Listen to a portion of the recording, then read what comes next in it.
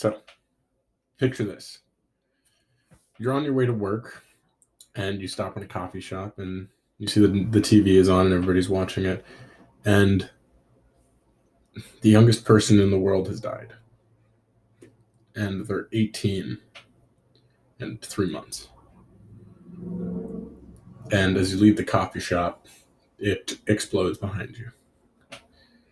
That's how Alfonso Cuarón's Children of Men opens. This is a film from 2006, but I just recently watched the film for the first time about a week ago. Hello, everybody, and welcome to a No Promises podcast production, is what I will call it, called Michael Loves Movies. Just kind of a little movie review thing, because I do like to talk about movies, and, I thought I would maybe have a little show dedicated to that. Just review one every other week. So from now on, it'll be No Promises every other week, and Michael Loves Movies on the off week. So as in next week, it'll be the regular podcast, and then the week after that, it'll be another movie review. So I'm talking about Alfonso Cuarón's Children of Men. This film came out in 2006, starring Clive Owen, who you might know from The Nook, I think it's called. Or no, not The Nook. God, what's that show called? I mean, he was very recently in Gemini Man, that movie with Will Smith, where Will Smith plays the younger version of himself. The Nick, excuse me, not The Nook. He was in The Nick, where he plays like a doctor addicted to cocaine. But really good show, too. But yes, Alfonso Cuarón's 2006, God, I almost want to take it as like a warning for the world. And so it came out in 2006, and it takes place in the year 2027, in a world where, oh man, I just said in a world, but in this world, women slowly in increasing numbers became infertile until all women were infertile. And that's why someone who is 18 years old and 3 months was the youngest person in the world. And when he died, it shook everyone to their core at that point. I believe he was stabbed or something in a fight. It was almost treated as how he died felt shitty, because he didn't want to sign something, because he was kind of famous for being the youngest person in the world, because he was the most recent person to be born. But as things continue, I'm probably not going to it's going to get more and more spoilery as time goes on. I'll let you know when I get into deep spoilers. But Clive Owen's character Theo, who I'll just refer to as Theo from this point on, he seems to be a bureaucrat for the English government in London, which is where the majority of this movie takes place. And or a decent amount of it for sure, in England, I would say, is where it takes place, not necessarily just London. But yeah, he works for the government in some capacity, in a bureaucratic aspect. He has an official position, is kind of the point. And he goes to talk to his boss after, saying that he needs to take the day off, and that the death of the youngest man, Diego, I believe his name was weighing heavy on him. And essentially, as it continues, you learn that Theo used to be a bit of an activist when he goes to see his friend Jasper, played by Michael Caine. He's a funny, very likable guy. But just as you're watching the film, you can already, it very clearly has a very dark tone. But also, there are some laughs with Jasper and stuff like that. Because you can't, I think, well, you can. But I think it's very hard to make a really good, serious movie without any comedy in it at all. Because if it's just dark and dreary, it's just gonna fucking beat on you. But also, people are funny in all situations. It doesn't matter. People are always funny to some extent, whether that's through their nerves, pushing them, the nervous chuckles and the nervous jokes and everything. I certainly know that I will throw out a random joke if I'm even uncomfortable, just to try and lighten the air a bit. And so yeah, you get to know Theo a little bit, how he used to be an activist, and that his friend Jasper was a political cartoonist who made lots of jokes about this whole uh, events as they were happening in the news and stuff like that. And he won lots of awards. That's what it seems like. But he's retired, and his wife seems to be catatonic to an extent. She seems to still be able to eat, but she just kind of sits, doesn't move, doesn't speak, doesn't do anything.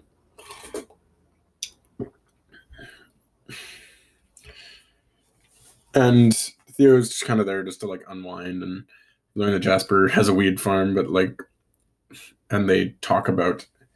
I think the whole juxtaposition there, which they kind of point out, was well done, just to kind of explain that the world is so depressed right now because nobody can have kids and there are no kids. Like there are no kids here. And everybody is just depressed that they have like a legalized euthanasia drug basically that you can kill yourself. And Michael Caine's character Jasper kind of just comments on this by saying it's like, yeah, that it's legal to kill yourself, but it's still legal to grow weed. And he has like a whole weed farm and everything infused with strawberries. It sounds tasty. But really, just the movie, it's a really beautifully shot in like a very dreary landscape, and there's lots of reference to art and that type of thing. Like art is in like paintings, like older paintings. I can't remember the names of all of them, but I remember I was reading something about it, or an album cover, I believe, is one of them even, which might have used a painting. I realize, but this is kind of continuing. It kind of cuts to the next day, and you're getting a good little look at Theo on his way to work again, but this time he gets fucking kidnapped and thrown into the back of a van, as you do. And it seems to be a bunch of activists, excuse me, wanting his help to transport a person, essentially, uh, out of the country. Because oh yes, it does a really good job of framing. There's a serious like refugee crisis going on in London, like as in the fact that they are just trying to kick everybody out if they are illegal immigrants, and it feels very relevant to today, which was before Britain's whole, I believe it was a Syrian refugee crisis from about like relatively recently, and its political commentary is pretty interesting on that aspect. And I don't know, I really think you should see it if you're interested in something dark and a post-apocalyptic, but like there is a level of hope at the I think you should expect a bit of hope. Just it's not you're not gonna completely like lose it. It's not a happy movie by any means, but it's certainly a positive in the way that it looks. Um, at people, I would say at individuals. I'd say there's a positive look at individuals in this film, but a very negative look at like group mentality of like corporations and of citizenship and citizens. I think I'm going to get it pretty deep into spoiler territory, excuse me, at this venture. So if you don't want any spoilers for it, I think you can watch it on Netflix. I think you can watch it on Crave, but I don't think you can watch it on Amazon. And then I don't know about any other services. You can also probably rent it on a lot of things because it is an older movie. It's about like 14 years old, I believe. Or 15. Wow, it's 2021. Yeah, I'd really heavily recommend this movie, and I think you should go see it.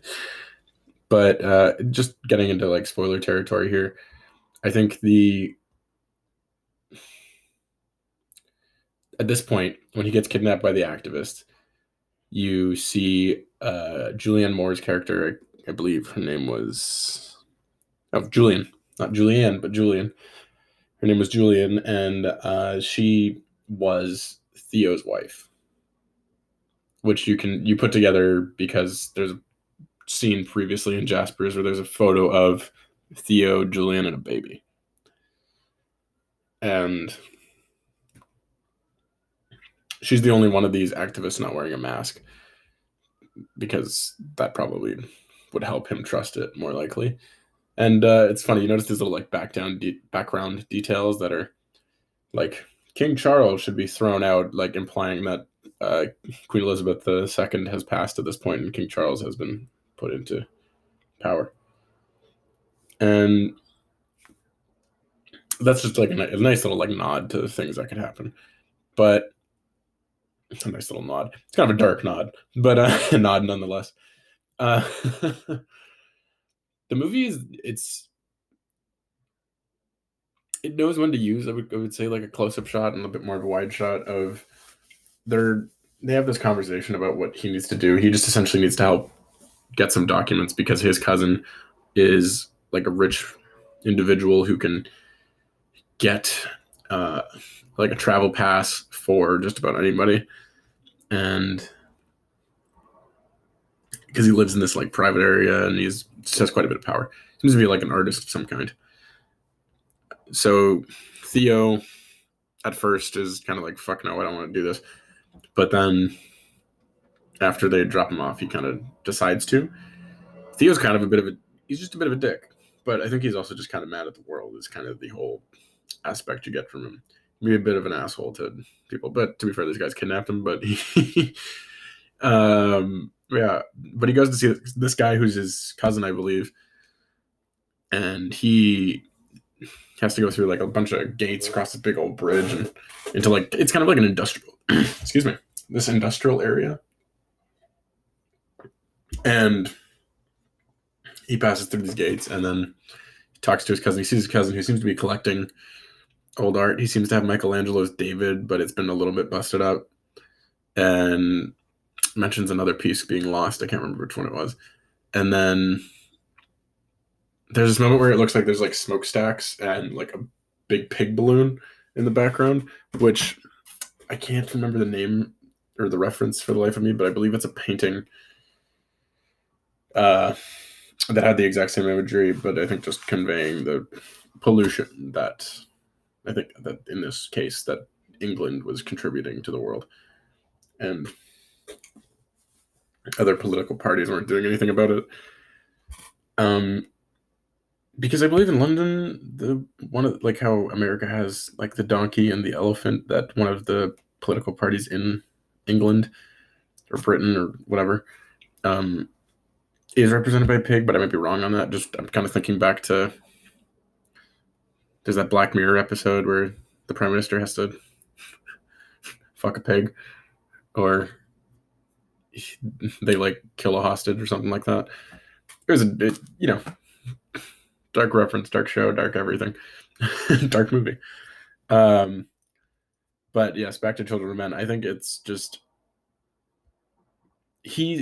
as we learned a little bit earlier, Theo used to be an activist, and he was clearly righteous at some point. So he does want things to be better, I guess, to an extent at this point, but he's kind of more doing so reluctantly,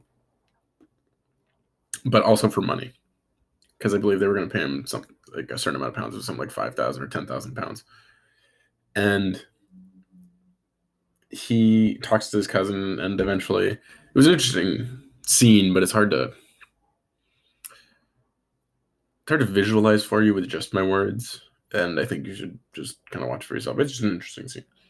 And they have a good conversation about how he's going to give him 2 passes, one for Theo and one for this girl that Theo needs to transport.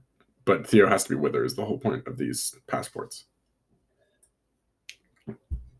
And he eventually regroups with the activists. You see more of their faces now just because they're kind of at a more trusting basis, I guess. One of them named Luke, being played by Chiwetel Ejiofor, who I quite like. He's quite good in a few things. But they are driving to like deeper into the actual countryside, and there's a new woman on with them as like he meets the one. Her name is Key. This is who he has to transport. And there's another girl in the car named Miriam who's like traveling with them. And then there's Julian, and then there's Luke, and Luke is driving. And Julian really goes into the whole thing about how Theo used to be like a serious activist, and Key said I thought he was supposed to be suave, and Julian's like, oh, trust me, he can be. And there's like bits and pieces you can see of Theo and Julian's old relationship and how they used to be. They start like shooting a ping pong ball, or what looks to be a ping pong ball, between each other's mouths. It was pretty funny. Um, and probably just one of the most anxiety-inducing scenes takes place after this, and I think it does it really well. Of they're driving and then they're like going through this woods and then a flaming car comes by and it's just like one shot of like a circle going around as just people are coming out of these trees in the countryside towards the car. So then Luke hits the reverse and they're just pulling out, and then somebody then this pair on a motorcycle are moving towards them, and just spoilers again. This is in the spoiler section, very much spoilers, and just like headshots, friggin' or no, it was like a shot to the neck of Julian, and she's just bleeding like profusely. And the scene is just so anxiety inducing because it's like, oh, one of the important people is dead now, and they're worried that they're gonna get caught by the cops at this point as Julian just like dies in the front seat. And some cops are heading towards all the noise, and Theo is able to knock one of the motorcyclists off of the bike with his door of the car. And they're reversing, getting chased by the police, and it's just like, oh god! And now one police car pulls them over, and Luke just murders them, and then they get out of there and they bury Julian and kind of just have to move on. And then this is kind of where things take a bit of a turn for what happens in the film. So they get to this farm, which is kind of like a safe house with where this revolutionary group, this activist group, excuse me, has a safe house for the transport of Key, and they have a few more members there, and they're just trying to like figure out next options. All of them, they're talking about how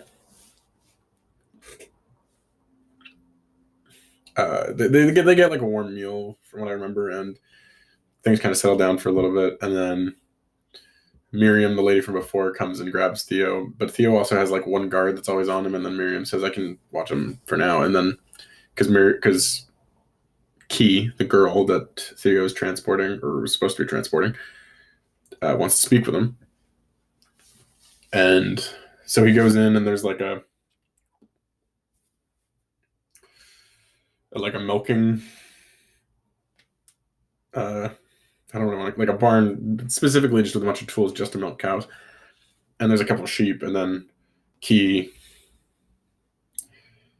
The sheep, I feel like this is one of those moments where you get a real like it's very biblical feeling because she just kind of like drops her whole dress and she's pregnant, and you're like, oh fuck, okay.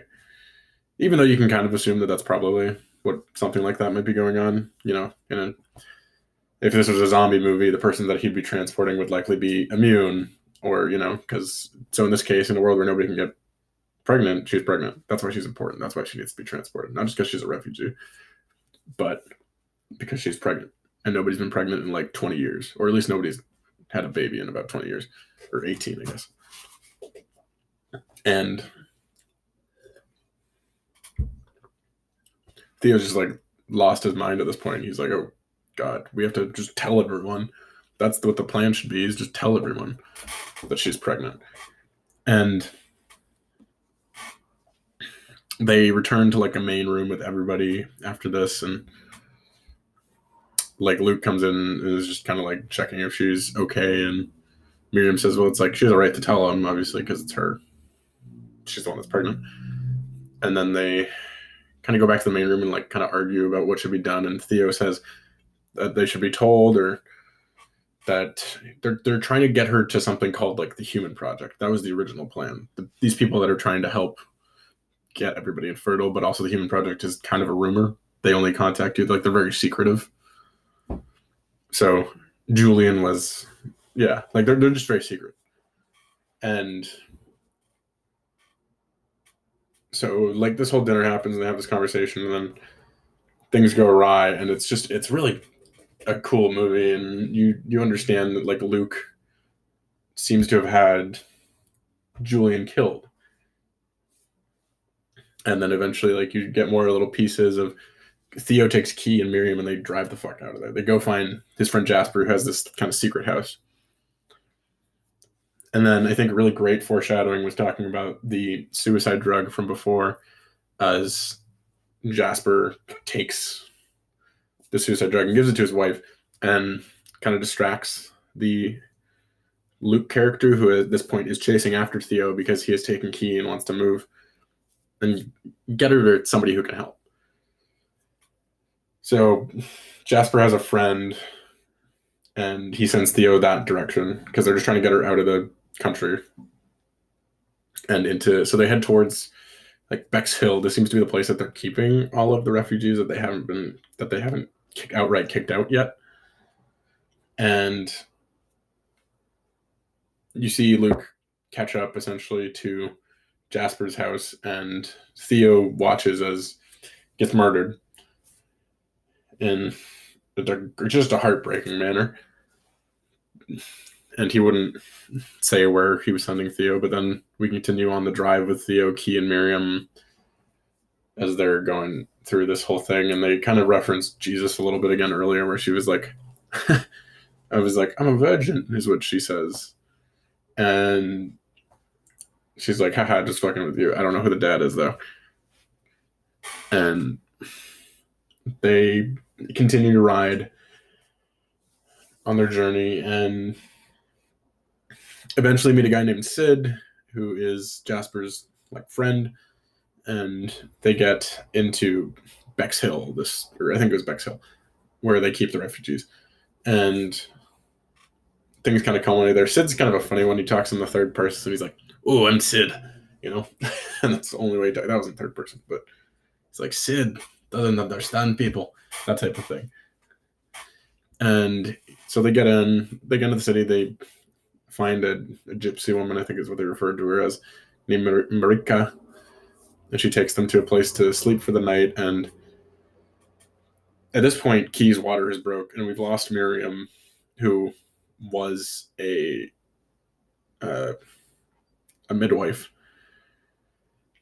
and we've just seen like the utter depression of that they stopped in like an empty preschool at one point where it's just like broken windows and there's only like deers, and it's kind of seems just like in a weird way that like wildlife just takes over again if humans are done. And fast forward, they're in Bexhill and Theo is having to deliver a baby, and he does successfully. This baby's okay, and I think it was a CG baby because it didn't look quite real, but it looked really good for 2006. Especially, I would say it was quite good. I feel like I wouldn't have for sure known if it was a CG baby if I was less familiar with CG. There was just something off about that baby, but it was really well done otherwise. And